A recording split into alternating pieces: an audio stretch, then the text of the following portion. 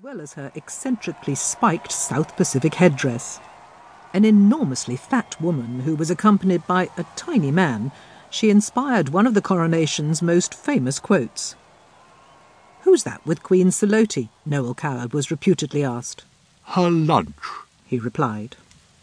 Queen Saloti's dress was ruined by the rain, unlike that worn by a frugal young lawyer whose husband had managed to buy sheltered seats for them on one of the specially built stands that lined the route. The tickets were an even wiser investment than Dennis knew when he bought them, Margaret Thatcher wrote later. The Queen of Tonga never wore that dress again. Mine lived to see another day. Waiting under a porch for her carriage, Princess Margaret was spotted flicking a piece of fluff off Group Captain Peter Townsend's uniform. That tiny, intimate gesture would reveal their affair to the world with explosive consequences.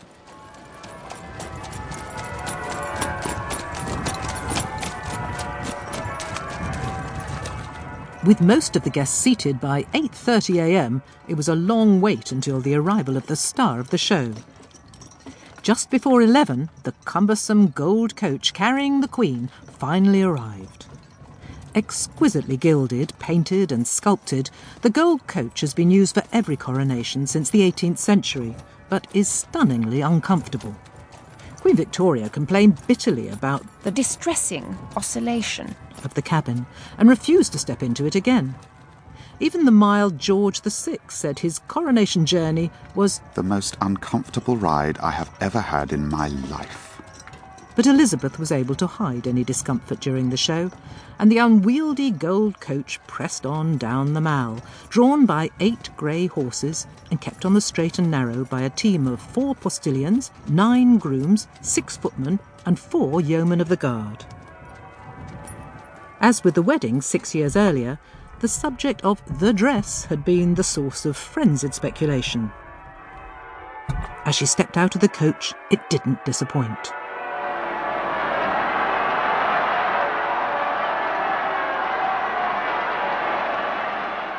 Norman Hartnell had once again triumphed.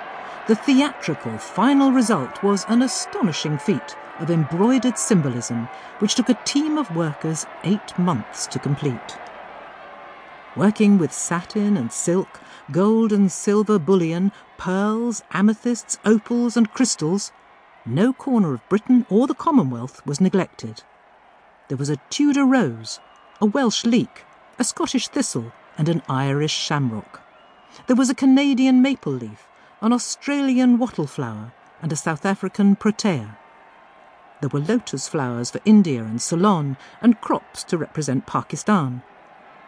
Later, Hartnell had secretly added an extra 4-leafed shamrock for good luck, just at the point where her left hand naturally rested on the dress.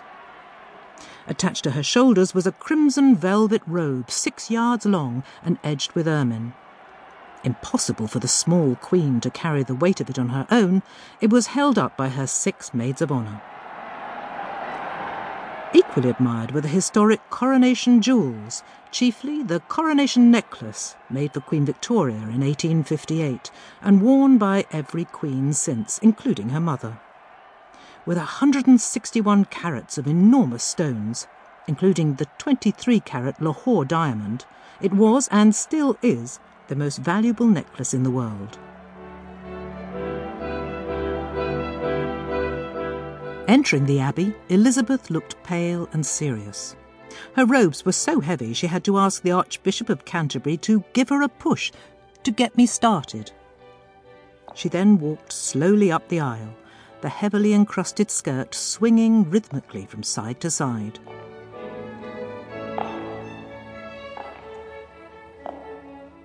The British coronation service is a hodgepodge of largely medieval rites, although the most obscure elements date back more than 1,000 years. One of these is the dramatic anointing of the sovereign with a special oil once deemed to have magical powers.